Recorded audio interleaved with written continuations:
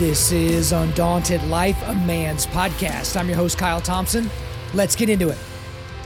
Joby, you just keep coming back. Does that mean we're friends? Or is it just because, we're both wearing the black V-neck? I don't really know. I don't have the denim jacket, though, for those that aren't watching this on YouTube or Rumble. Do I have to get one of those for us to keep being friends? I don't really know what the rules are.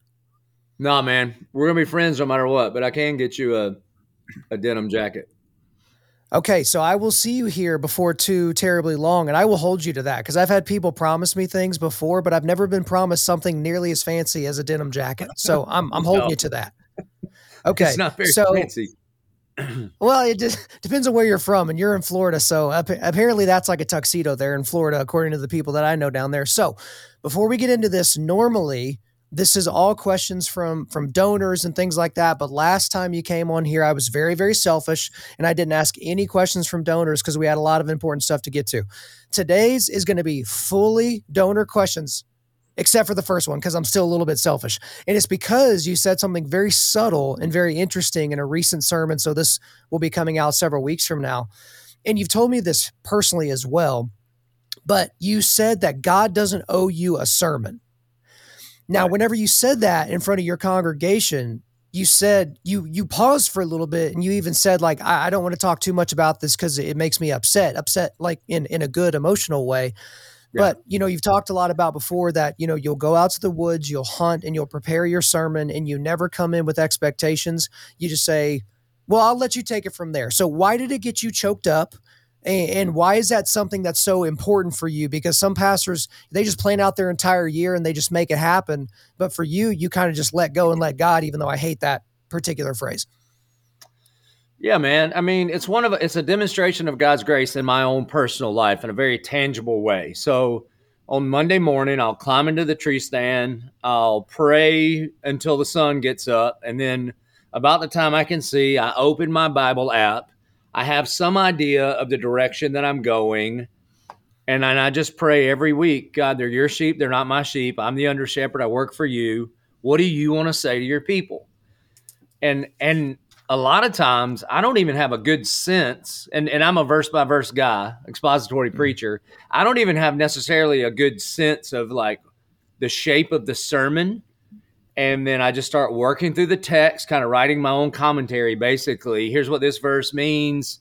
Here's what it says. Here's some thoughts I have. And sure enough, so far, every week for the last 11 or 12 years that I've been the lead pastor of this church, I walk out of the tree stand and I've got a really good sense of the sermon that I'm going to preach.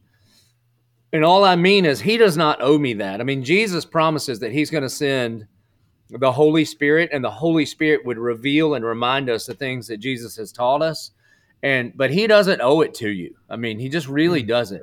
I mean, you teach and preach, whether it's Sunday school or at a prison or whatever, and you know what it's like to just sit down with a blank piece of paper and be like, all right, I mean, the Bible's kind of a lot, Yeah. And I don't know what these people need. And it's a real interaction of his grace in my own life that he would give me a sermon. And so, and he called me to preach. So the fact that he has been so faithful to do that for me, it can get me a little emotional experiencing a fulfillment of the prophecy of Jesus in my own personal life in regards to the Spirit of God doing exactly what Jesus promised he would do in your life. I appreciate you sharing that. I mean, you mentioned the stuff that I've even done in prison, and I talked about before, because, I mean, look, Joby, we're 500 plus episodes in here. And so I've had to explain that to people. Imagine sitting in front of your computer screen and there's a blank document in front of you, and you have to turn that into an hour's worth of content. And then you rinse and repeat that and do that, 500 more times. That's essentially what the show has done since 2017. But I remember when I did that stuff at the Lewisburg prison earlier this year, that was one of the first times where it's like, look, I'm going to do my part, God. Okay. I'm going to set this up. Whereas if I go from soup to nuts and don't stroke out or something like that, that it's at least going to sound good coming out of my face hole.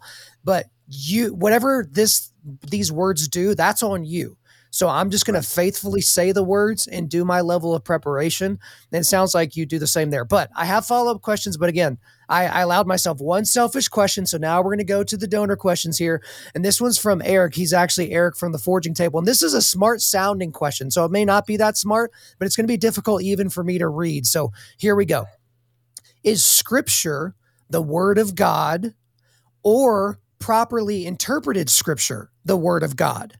In other words, is it ontologically the Word of God, or is it teleologically the Word of God? So, for those of you out there that have trouble reading, like me, I guess, ontologically, like that basically means in substance or essence, and teleologically means basically in purpose or meaning. I would reread the question, but it was hard enough for me to get through it the first time. Hopefully, you understood what I said.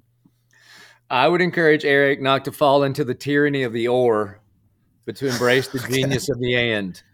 Okay. Because Isaiah 55 says that the word of God never goes out in vain. The apostle Paul says there are people preaching the word of God with all the wrong motives, and yet God is using them unto his glory. So he makes it sound like that ontologically it's the word of God. But then you get the enemy is tempting Jesus in the desert, and he's twisting scripture in his own way. But I still don't think that makes scripture any less scripture. But I don't in any way want to diminish how important it is to rightly divide the whole counsel of God. And you can't just like peek and poke and grab a verse and put it on a coffee mug and then it mean what you think it means. In fact, you had a really great conversation with that last, again, I don't know when this is aired, but I just listened to this morning, the guy that talks about the canon and how it was written and all of that. Yeah. So Benjamin yeah, Laird. you can't just pull verses out of context for them to mean what make you feel a certain way. So I'm not buying into that. I right interpretation according to the meta narrative of the scripture is very, very important. However, there's something different. There's something supernatural about God's word. It's not just a book that even has to be understood rightly. It's more powerful than that. So just the word itself is in a different category than any other kind of truth claim. Okay, so one quick follow up to that. So I'm violating my own rules here, but it's my show, so suck it, guys. I probably shouldn't have said that, but you know what? It's okay. We're friends. There it is. Okay, so you say the and or thing, which makes sense to me, but I'm a very black and white guy. If I have gradations in my life, I try to get rid of those and try to end up in the black or the white category, the yes or the no, the this or that category. But I keep running into these times like with this question, but also when you talk about Calvinism, Arminianism, those types of things, to where like, wait, is it the sovereignty of God or is it free will? And it's like, no, it's both, and you're never going to understand it. Help me and help the guys in the audience, Joby, that are like me, that we don't like gradation, we don't like fuzzy, we like clarity, and we like truth. And truth seems to be a categorical thing. Does that make sense? It does. It does. It does. But you could have a misapplied understanding and somehow God still use it in miraculous ways in your own life. I mean, you want to see who the greatest proof texters in the world are? The New Testament writers. I mean, they grab some verses out of Psalms and you're like, is that what that meant? And then they apply it to the crucifixion of Jesus. And like, well, it must because the Bible interprets itself that way. But I mean, the key is you should trust God's word. And if you don't understand exactly what it means at this point, no problem. One is that even Peter says that the writing of Paul is hard to understand. Two, you have the Spirit of God, and only He can expose the Word of God to you. I can expose you to the Word of God and be like, this book was written in this time, and this is the audience, and this is the setting, and here's what it says. But it's never going to really illuminate your life until the Spirit of God does what He does in the Word of God for you. Like you were talking about this very recently, probably a forging table. And even though I've told you this a bunch of times, your problem with Luke 15 and the prodigal son, you're always team older son. Until just recently, man, the Spirit of God illuminated in your life that the older son is just as lost as the younger son, just he's lost to religion and not rebellion. So if there's something about the word that you don't understand yet, just keep trusting it and keep reading it, because God wants you to understand it at the right time, depending on where you are in your life. When I'm doing some forging table prep right now, because obviously everyone listening knows that we're in Matthew, so I can't remember if it was Matthew 16 or 17, but it's where basically Peter is called And, he's basically Jesus saying, you're the rock on which I'm going to build my church and all those different things. And it Yeah. was just interesting as I was digging into those scriptures. It's like Peter trusted in Jesus, the dude, but not in Jesus, the Savior, Jesus, the Christ necessarily. And then all of a sudden he was just given that, and which threw me for a loop again. Whenever you get into these, like, is it sovereignty? Are these things given? Do we actually make choices? And I don't really want to peel back all those layers right now because we got another question. So do you have anything else to say on that before we move on? Yeah, that's a good one because he says when that's Matthew 16 at Caesarea Philippi when Jesus says, who do you say that I am? And Peter says, you are the Christ, the Son of the living God. And Jesus clears it all up and says, this is not your own idea. This was given to you by my heavenly Father. So that's a good point. As no matter how many commentaries you have and how much you try to study God's word, until the Spirit of God illuminates things for you to see, you're just not going to see them in the way that you do when God teaches you His Word. All right, very good. Well, let's move on to the next donor-based question. Again, guys, if you are a monthly donor to Undaunted Life, you are able to get into the Q&A mailbag for the one, the only Joby Martin. So here we go. This is from Chris. What are your thoughts on hell? I know this is difficult because it's not super explicit in scripture, but I've heard everything from its eternal absence from God, which never sits well with me since God is everywhere at all times, to it's God's eternal wrath, which seems hard to align for me, but I guess can be shoehorned in as the presence of a single attribute of God. Two, it's a temporary till God's final judgment, and then it doesn't exist type of a thing. The passages of it being burned up, consumed, or destroyed, implying that there is either eternal life with God or a nothingness void post God's judgment for all who aren't saved. So kind of a convoluted question, but I think you kind of got it. Everyone's Yep. kind of got their own views on hell and what that is. Like, oh, is Gehenna like a real place? Is there really, gnashing of teeth and those types of things? Or is it kind of like, oh, Jesus is the vine, but he's not actually a vine? There are a lot of people that are confused about hell. So clear it up for us. Yeah, so the Valley of Gehenna it runs on the opposite side of Jerusalem as the Kidron Valley, and it was the trash heap in the first century. And I think what Jesus is doing there is describing an actual, literal, physical, eternal place by pointing to something that people in the first century could get their head around. Because there were fires burning all the time. There were nasty vultures and birds. There were dogs fighting over scraps. That's gnashing of teeth. And he is saying an eternal separation from God is that. So, is it eternal? Yes. Is it actual? Yes. Is it the wrath of God poured out? Yes. And it's at least as bad as all the physical descriptions in the Bible, like an eternal lake of fire, of which you are forever burning but never burn up. There is nowhere in the scripture that it seems to indicate that you cease to exist, because that would be a mercy. It is God giving humanity what you want on this earth. If you want a relationship with Him, I've got the greatest news of all time. You can have it through the blood of Jesus and then live in that imperfection forever. You want to reject Him? I've got the most dangerous news you've ever heard in your life. God will turn you over to that if you reject Him. And I think the people that describe hell as the absence of the presence of God, I think more technically what they mean is the absence of any good attribute from God. So take away all love, all beauty, all truth, all of those things. And hell is just full of people who have decided that they have rejected God and will be eternally living with that consequence, which would be nothing but the most horrific thing you could ever think of. So this might get a little bit philosophical here, but in line with that, my follow-up would be, and let me tease this out, is it quote unquote you that is suffering, or is it you in a higher state? So what I mean by that is I've heard the argument before that like when an animal is suffering and dying, because I'm a weirdo, I like watching animals kill other animals on Instagram. I don't know, it's just fun to me. But you see these animals, so it's a Komodo dragon that's eating a baby deer or something like that. But people are saying, look, that baby deer does not have consciousness. So it doesn't know that it is suffering, because there is no it. There is no that animal. It's just an animal that is literally the firing of neurons causing it to do whatever it can to survive. And so, as humans, we are of a higher level of consciousness. So, is it similar to the suffering of if I were to take this knife and slice my finger off right now? Or is it like a higher, more potent version of suffering? I hope that question makes sense. It does make sense. I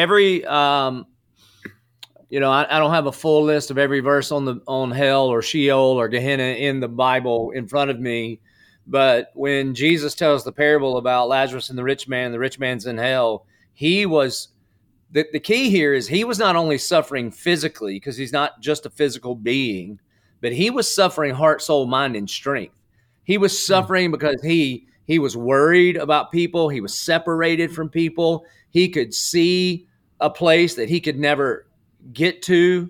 And so I think it is a total and complete eternal suffering in every way you could think or imagine. And yes, it is you that is suffering.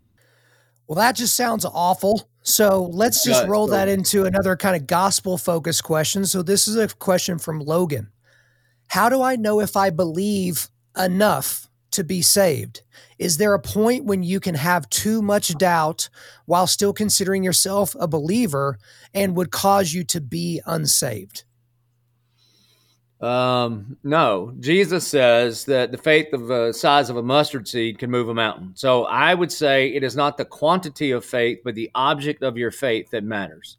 You could have an infinite amount of faith in this temporary world, and it would be infinitely more powerful for you to have Mark 9 kind of faith where the dude says, I believe, help me overcome my unbelief.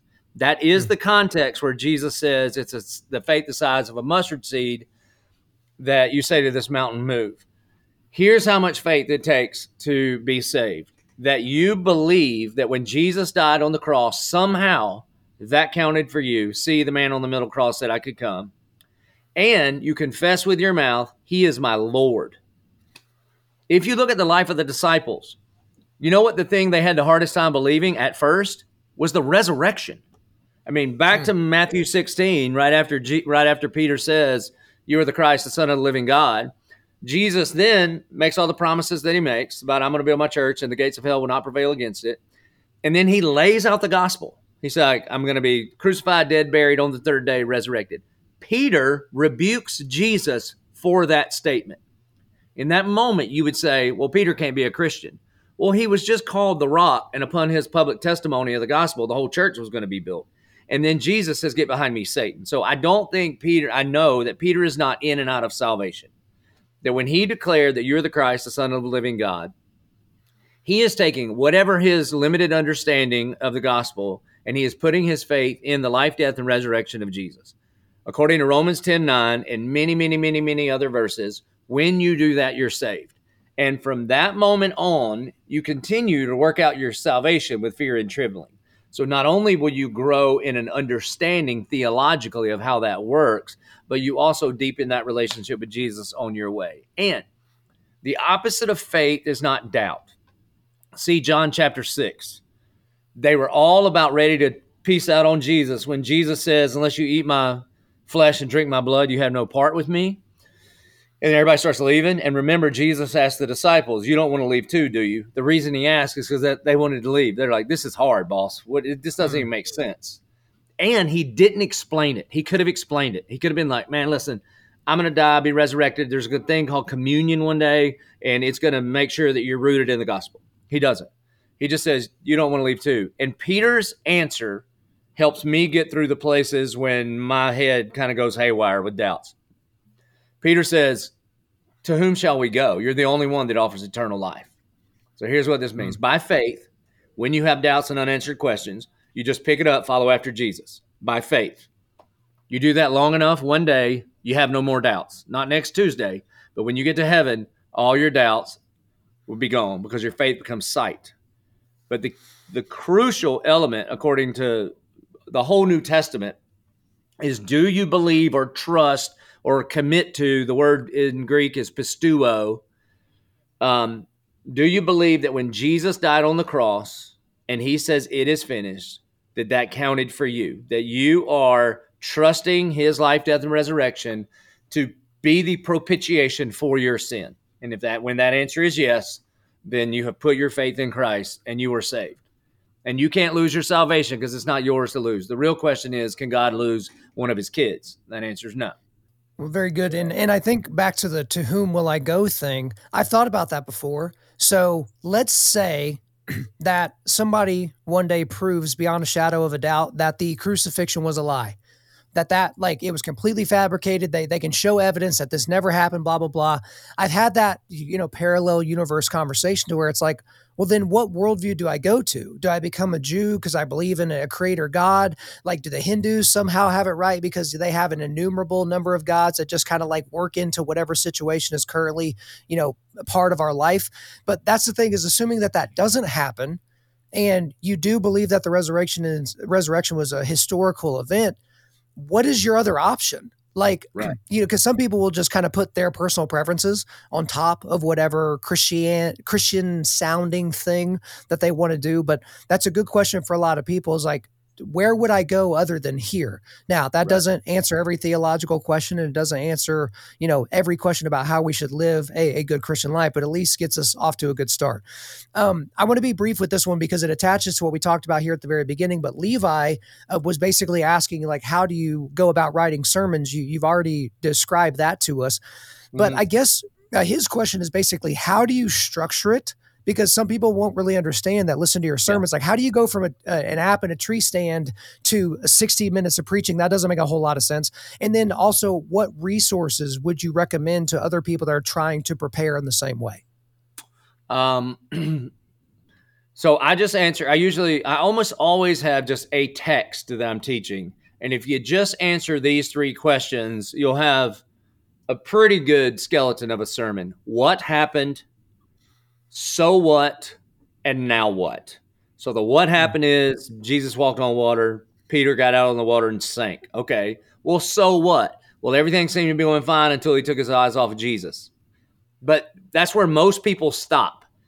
At 11:22, I preach to the action step, to the now what. So now that's where I try to make the personal application. Where are the places in your life where by faith you're out on water that Christ called you to, but you have a tendency to take your eyes off of him, to use that scripture. But if you just answer those three questions, you're way down the road. Resources that I use a whole bunch of different commentaries. I've got this expository commentary right here. When you were over here, we were talking about it. What I like about this one is it's written for preachers. It's not just written for the academics of it, but there are illustrations. That's the Crossway ESV commentary for those that can't see it. Yeah. And those are your buddies. So that's really good. Honestly, I think especially if you're new at preaching, it's a really good idea to listen to a lot of preachers. It's just good. It's basically, especially, there needs to be a lot more prayer and study and a lot less copy and paste for sure. But there's a bunch of people, especially young guys, that I give them all of my notes and all of my resources and say, listen, man, if you just to start practicing, make this your own. Don't use my own personal stories as if they are yours. But man, feel free to use this. Nothing's new under the sun. But I listen to a lot of other preachers, basically like verbal commentaries, to just learn not just what the text says, but how they present it in a way that's engaging and understandable. Okay, very good. Well, this next question, it's a very short question, but it brings in a lot of different things. It brings in a lot of ways that we talk about things in modernity and how we categorize things and power dynamics and oppressor, oppressed. So there's a lot packed into a short question, but this is from Ryan. This is the Ryan from the Forging Table. Okay. Did David rape Bathsheba? No. Okay, why not? Actually, before you get there, let me say where I've landed on this issue, because I didn't get caught flat-footed with this, but I've said before that if you say that David raped Bathsheba, I can totally be down with that, because in that day, a woman being brought before the king, right, she was basically without choices. She was without free will at that moment, lest her, she lose her head in that moment. And so was she sexually attracted to King David and she gave herself to him and they had this, thriving sexual relationship, albeit very immoral sexual relationship? Perhaps. But I tend to think that she was brought there against her will, not kicking and screaming, but she's like, I better do this because I like living. So that's kind of where I've landed on it. But you say no. Well, yeah, I don't disagree with any of those things that you said. So can we use a different example that we know what the answer is? Because it'll be very similar. So the woman caught in the act of adultery in John chapter 8. I've heard the same argument about that woman. Like, first century, she's probably leaning on another guy just for survival. She was probably being taken advantage of. And I don't necessarily disagree with any of that kind of stuff, okay? And the last thing in the world I'm trying to do is blame a victim, or beat up somebody in a very vulnerable situation. But we know for a fact in John chapter 8 that Jesus tells her that she was sinning. So he answers that question. Right. So my problem with folks like on that one is, so you think, our modern understanding of power dynamics, that has a greater authority in your mind than the verse where John says that Jesus said, go and leave your life of sin. So I wouldn't want to abdicate wholeheartedly Bathsheba's responsibility for her own agency in her life, because there were many people that were put in very, very difficult situations, and it did cost them their life, But I don't disagree with what you're saying whatsoever. If the king orders you to do a thing, that's not like they met at a nightclub together and she was just cheating on her husband. So it is different. But I would just be careful to read all of our, modern psychological advances and sociological understandings all back into the text. I would first and foremost just read the text for what it says. Okay, very good. Well, let's go to the last question of the day. We're making this a tight half hour today. So this is a quick question and why. So this is from Matt. Who is your favorite Christian historical figure and why? Oh, man. Probably, I don't know, probably Wilberforce, man. There's a guy that leveraged all of, bro, you want to talk about a guy that would be loving some undaunted life. Here's a guy that loved the Lord like crazy. And in his mind, he had no division between like what his secular life was and his, private devotional life. That's not the way he lived. He was like, I'm just one man and I'm following Jesus and this is what I have to do. And I'm going to let the world feel the weight of me and I'm just going to let them deal with it. And in some areas, it made him kind of popular. In some areas, people wanted to kill him, but he didn't care. He seemed to be living a life. And he also didn't seem, what was crazy is it's not like he had this political agenda that he used his faith to support. That's not what he did. It seemed to be the exact opposite. He just had this faith in Christ and was moved to follow. And then there were some repercussions and there was a bunch of biblical justice that happened because he was just a man following hard after Jesus. So Wilberforce. Dude was a gangster, but hey, that wraps up all my questions. Anything else you want to get off your chest? No, man. Appreciate you. All right, we'll talk again soon. Peace. Thank you guys so much for listening to this episode. Wherever you're listening to this, please subscribe, rate, and leave us a positive 5-star review. If you want me to come speak live at your event or on your podcast, just shoot me an email to info@undaunted.life. That's info@undaunted.life. Follow us on Instagram and like us on Facebook and check out our website for everything else, including how to donate to keep more content like this coming your way. Just go to www.undaunted.life. And also, we want to thank the band Holy Name for allowing us to use their music for our content. The music on this podcast is their song Perpetua, which is off their self-titled debut album on Face Down Records. The links are in the description. I'm your host, Kyle Thompson. Remember, keep pushing back darkness, keep forging spiritual, mental, and physical resilience, keep seeking the Lion of Judah.